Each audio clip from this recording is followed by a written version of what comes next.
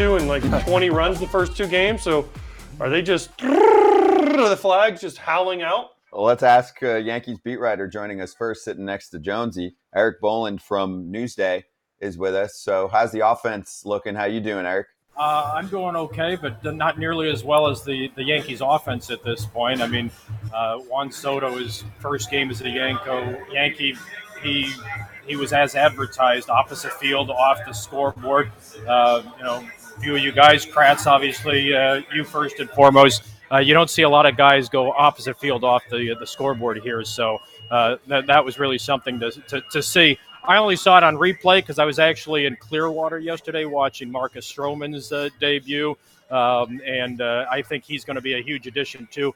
Obviously, Soto's the headline acquisition that everybody's talking about, but I think Stroman, even with some of the baggage that he brings here, is an absolute perfect fit with the Yankees because he comes into a clubhouse that's already was established guys like Judge and Cole and Stanton and LeMahieu. You can go down the list.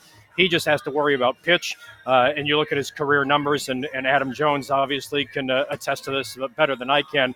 Stroman's a pretty good pitcher, and he also has, you know what, he wants to be out there in the big spot. You certainly need to do that to be able to pitch in New York. So, look, I mean, I've covered this team for 15 years. This is my 16th year. I'm about the furthest thing from a homer when it comes to covering this team. But I think that given health, they're going to be pretty good. What kind of baggage were you talking about, Erik? With the were you talking about? Did you hint on the baggage that Jonesy was talking about, or is there other baggage that could be an issue with Stro? No, I mean, Adam would certainly know a lot more than I would, and I'm talking more about the social media, missteps and some of the, issues that he's had with the media over the years. And I will say this, as someone who's been in the business a long time, and maybe you guys as ex-players will be shocked to hear me say this. I think a lot of the problems at times that we have with you guys is of our making and not necessarily of yours. But that said, I mean, Marcus obviously has been thin-skinned over certain things. And, and I know that the people in Toronto were probably ready for him to move on when they traded him to the Mets a number of years ago. But, again, when you just look at him as a player and you look at what he's done, he started big playoff games. He's pitched in the AL East and had success. I don't think any of those past issues are going to crop up in his time with the Yankees. But isn't that what the Yankees need? Like, it's been so blue collar, shaved. Now they go with the nasty mustaches. But like, she's inked up like Subway in Harlem. That's a rap line.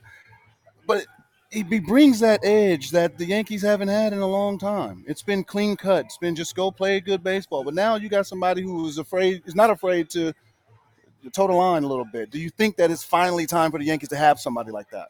Well, they said that a couple of years ago, Adam, when they brought Josh Donaldson in, and so it wasn't quite the edge that maybe was looking for. But that said, if Josh had recaptured an MVP form and it hit, as you guys know better than anyone, if you perform between the lines, none of this other BS matters. So, I do sometimes disagree with the notion that the Yankees are a buttoned-up outfit. They certainly are at times, and the facial hair policy is archaic and probably should be done away with. But that's well above my pay grade, and it's not going to change anytime soon. But, Aaron Judge has an edge that people don't always necessarily take note of, because when you see him in front of the cameras and in front of reporters, he's always exceedingly polite, et cetera. But, I've covered him since he was drafted in 2013, and Kratz could certainly, give testimony to this. Behind the scenes, he does have a little bit more than people edge than people give him credit for, but there's no question. I mean, the Stro Show is something entirely different, and yes, the long-winded answer that I'm giving you, I think he actually will be a positive addition to this clubhouse and not a negative at all. I agree totally. He's a guy that sometimes he's misunderstood, man, but he goes after it and plays. My question to you, Erik. Give me a guy in this camp right now that's not a big name, a guy we already know most of the guys that are going to make the club. Give me a name that's going under the radar that you're going to be like, all right, in the next 1 or 2 years, this guy's going to make a strong impact for the Yankees? Well, I'll go with the other outfielder, and I use air quotes on that, in Trent Grisham. I'm talking to Jace Tingler, who managed him for a couple of years in San Diego. He's been Rocco's bench coach with Minnesota last couple of years. But I talked to him after the Yankees made that trade, and he said, this guy is a premium defender. And as you guys know, an issue with the Yankees that they've had over the years is they really have not been a great defensive team. And Grisham, everybody that I've talked to, again, former teammates, former manager, scouts who follow the National League say this guy's underrated on the defensive side of the ball. And I feel kind of silly actually talking about center field defense with Adam Jones next to me.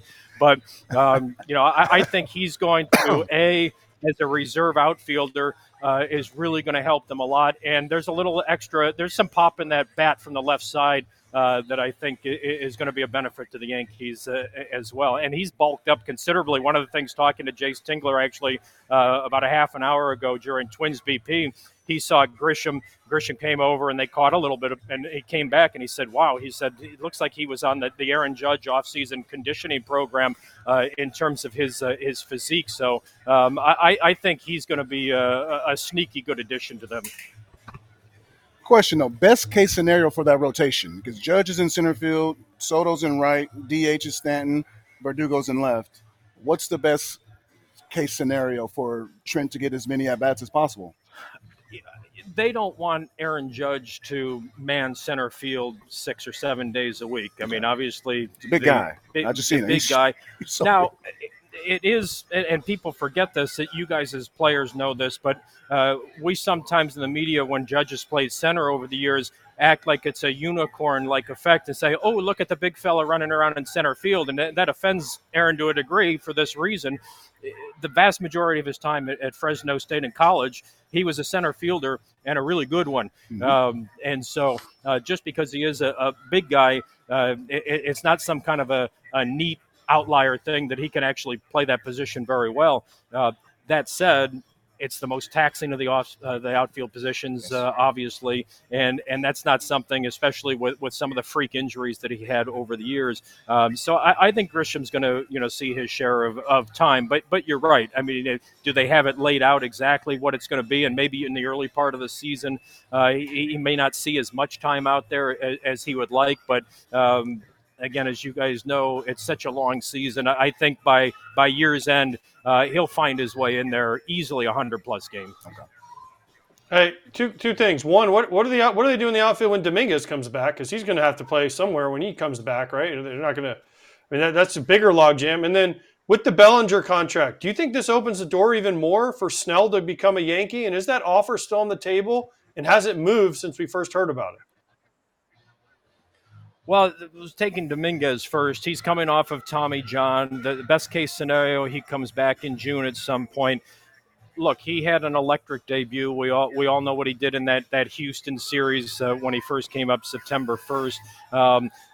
And then in the ensuing games after that, he played 8 games and then suffered the UCL injury. But the reality is that he spent a very short amount of time in AAA. He only has 8 big league games under his belt. This isn't a guy who's going to get cleared to play, let's say, June 20th, and they're just going to insert him every day as the center fielder. So, whenever he is cleared to play, and that's assuming that there's no setbacks, and all of you guys have come back from injuries over the years. These rehabs don't always go seamlessly. He's going to go to AAA, get his feet under him, and then to use a Joe Girardi line from when he managed here, worry about tomorrow. They're not projecting that far ahead when it comes to how they're going to fit Dominguez, and it's a problem that they certainly will like to have. As for Blake Snell, I mean, look, if the contract demands come down significantly, it's clear that the Yankees have stayed engaged with Scott Boras on it. I can't tell you I'll do something that people in my business don't always do. You asked me a direct question about a current situation. I haven't checked on that, so I'm going to say I don't know. if that exact same offer is on the table. But I can't tell you, again, they've stayed engaged with Scott Boras, and it's a player that they're certainly interested in, but not one that they feel they absolutely have to have, and that they have to meet Scott at his contract demands, at least what they were as of a few weeks ago. Hey, we'll finish with this, Eric. Getting a lot of different questions thrown our way from fans. I'll kind of pick one to finish up here. A lot of fans asking about injuries for the Yankees. I mean, last year that was a problem and an excuse because there's other teams that deal with injuries. Fans are just asking if there's any kind of difference this year in terms of how they're going to handle players, whether it's workload on the field, strength and conditioning. Obviously, Giancarlo looks different. And does a lot of it have to do with some of these players just being deeper into their 30s now? So what's your take on how this team can be healthier? I mean, slight adjustments, and certainly not all players are created equal, and so you're going to treat a DJ LeMahieu or Giancarlo Stanton differently in terms of maintenance and even the off-season work that they did. And you mentioned Giancarlo, who people said he came in slimmed down. That's like saying there's just a little bit of traffic on the Cross Bronx Expressway in New York. I mean, he came in looking like a completely different human being altogether, still with about 0% body fat, which he's always had. I got a kick out of some of the coverage of him coming in looking the way that he did, and it was almost as if he had never been the most in-shape guy. I mean, you guys as players know and talk, and the guys that are known for having particularly sculpted physiques, and Giancarlo, that's never been a problem, but he obviously decided that he needed to drop a lot of that muscle mass, and because he had so many lower body injuries over the years with the Yankees, and just redid his physique altogether. He's debuting later today. We'll see how that works. But, as I was saying, with the veteran guys and Rizzo, you throw into that mix too in terms of load management. I'm sure you love that one, Adam. I know your former manager, Buck Showalter, made some headlines over the winter talking about that and got a kick out of that. But, you're going to treat those veteran guys differently than, let's say, an Anthony Volpe who played 159 games last year. So, some minor adjustments, but they still have the same people in charge of their, medical department. And look, it's a secret sauce that all 30 teams are trying to figure out. You have a bunch of these, data science experts and et cetera that feel that they have found the answers over the years. But the reality is that the injury rate for players has never been higher, whether it be for position players or for pitchers. Eric, we appreciate the time, man. Thanks for hanging out with us. Oh wait, Adam, we got to do a shift change, bud. I got to bother with this Orioles question. No, we got to go, dude. We got to. Okay, never mind then, Eric. Sorry, I hate to be the bad guy. I got to let you jump, Eric. We got Marinaccio. He's got a game, so he's going to run in for you.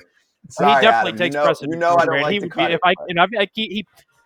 He pitched yesterday in Clearwater, did well, so he doesn't really have a lot to do today. But yeah, I should never take precedence over a player or an ex-player for that matter, or I'll just tell about him you anybody. said that. He's got the day off. Well, Eric, thanks for stopping by. We'll post some of these clips so everyone can give you a follow on Twitter and check out all your work in Newsday. We appreciate it, man. Thanks for showing up. Thanks, guys. Enjoyed being on with you again. You want to go to some win totals? We're going to do this for the next month or so and just pick on random teams each day, and we'll cover all 30. So let's do our BetMGM futures. So we got 3 teams today that we're putting on the board, kind of just randomized. We'll pick 2 or 3 per day, and then when we get closer to the end of spring training, we'll do divisions, awards, etc. Right? So today's teams are the Houston Astros, set at 92.5 wins. The Kansas City Royals, set at 73.5 wins. The Oakland A's, set at 56.5 wins. So I need each of you to give me over-unders on each of those. Who would like to begin? I'll take over KC. Now you got to do all 3. Oh, shit. Houston, I like about that number. Over KC.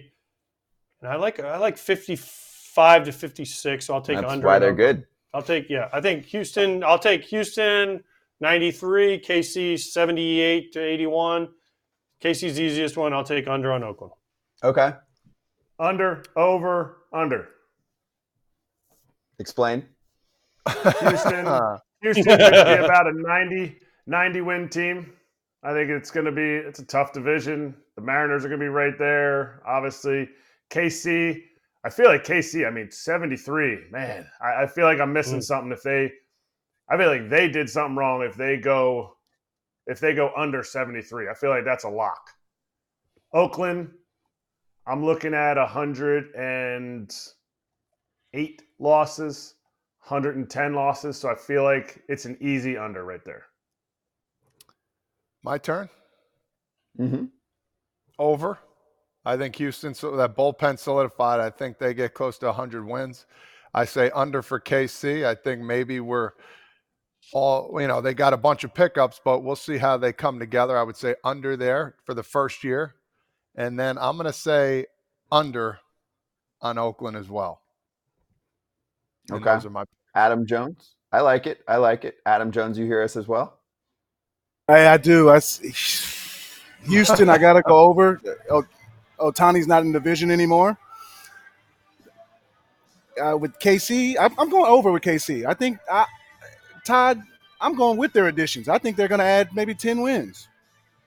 I hope so. Mm-hmm. Oakland, that's going to be a punching bag for a lot of teams. That's where you run to the bat rack during that series. But, again, I hope those players go out there and grind it out. But those are my picks.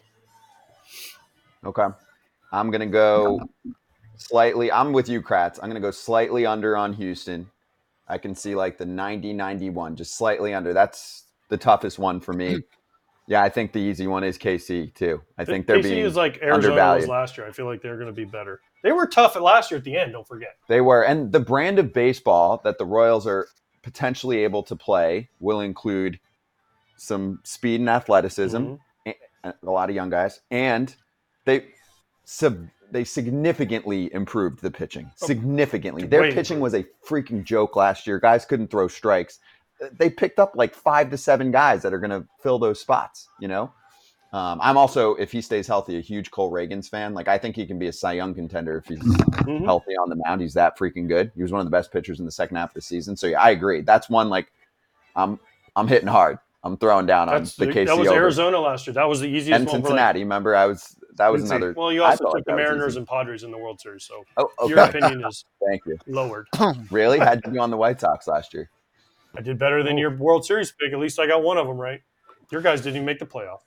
What was your World Series pick? Braves, Astros, they both made it. You picked the White Sox to make the playoffs. Yeah.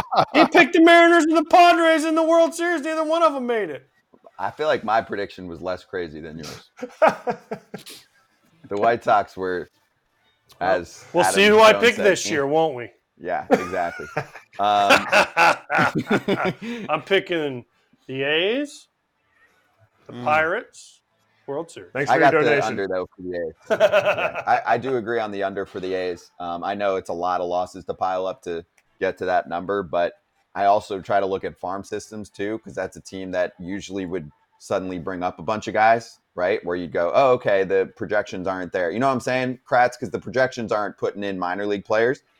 And the A's have one of the worst farm systems in baseball right now. So you're not getting reinforcements like that, like some other teams are, right? It's the opposite. And I know the Orioles were a few years ahead, but it's the opposite of Baltimore, where like last year, every week there's another debut for Baltimore, and it's another dude where you're like, oh, this guy's going to be a big leaguer. It's the opposite effect right now in Oakland. It's similar to what happened in KC last year. They just kept bringing up young guys that were not saying they're not big leaguers, but they're not ready to step into the role that the team needs them to step into. It's just too much of a burden. That's why I think KC will go over that number, because some of those guys are ready to be in the big leagues, not ready to be in the role that they had them in last year. And it was an uphill climb the whole time. It's like Bobby Witt or bust. MJ Melendez can't carry the whole team, but he can be a piece that helps them out. The A's, they just don't have – you're not giving any reinforcements from from free agency. You can't get any from the system. It's a tough daily 162 grind to get through to get over 56 wins. Yep. Plus a bad bullpen equals a lot of losses. It does. Bad division AL Central will help the cause this year because, I mean, that division did not improve. No, nobody did. You know, the Tigers. Tigers are Tigers and better. Royals improved probably the most. Yeah. White Everyone Sox else got kind of worse. took a step back. Twins got Even worse. the Twins. Cleveland got probably worse. Cleveland didn't do really anything. Didn't done anything. So They got a new manager. That was it. yeah. And listen, I know he loves Steven Vogt on here, but he's going to make some mistakes. He's a rookie manager. I mean, I'm sorry, it happens to everybody. I mean, he's not going to go full Gabe Kapler and bring signal for the lefty when he has a righty up and there's no lefty warming up. I don't think he's going to do that. But I just think he's going to make some mistakes, which might cost him a couple games, and they don't have the firepower to make up for it. Listen, we all love Voter, but it's going to happen. So, you know, if it comes against KC, there's a couple more wins for you. Mm-hmm. Hey, place your first BetMGM Sportsbook wager through the app of at least $5, and you'll receive $150 instantly in additional winnings, regardless of your wager's outcome. Got to download the app, sign up and deposit at least $5 into the new account. Place a wager in the amount of at least $5 at standard odds price. And once you do that, you receive $150 in bonus bets, regardless of the outcome of your wager. Gambling problem or concern, call 1-800-GAMBLER.